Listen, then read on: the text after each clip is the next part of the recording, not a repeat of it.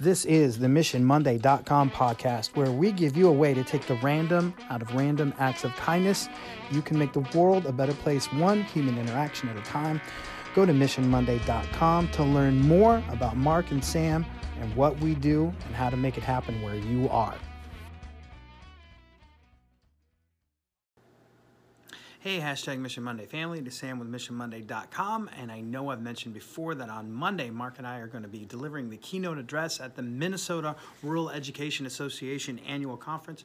Super excited about that, but we're doing something else that we don't always have the opportunity to do. We're going to do a breakout session in addition to that keynote. And this little podcast, this little video, if you happen to be watching it, is to encourage you to get to that breakout session.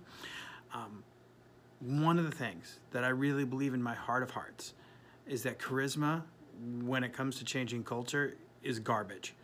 That too often people rely on someone having that it factor, whatever it is, and that's why they're able to have an influence, a positive impact on the school, community, climate, and culture around them.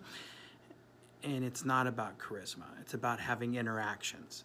And in our breakout session, Mark and I are going to talk about, all right, how do we make Mission Monday sustainable? How do we promote it? But we're going to talk about some key ideas that have nothing to do with charisma.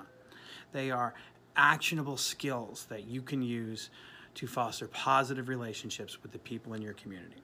So, if you're on the fence about what a breakout session to go to, that's what ours is going to be about, if you're going to be at the MRE conference. So we would love to see you there. And if you'd love to hear more about that, there's a way you can do it. Get a hold of us at MissionMonday.com so we can come to your place and make that jam happen. All right, that's all I have, except you guys know it means so much to me if you go check out MissionMonday.com, and I love y'all.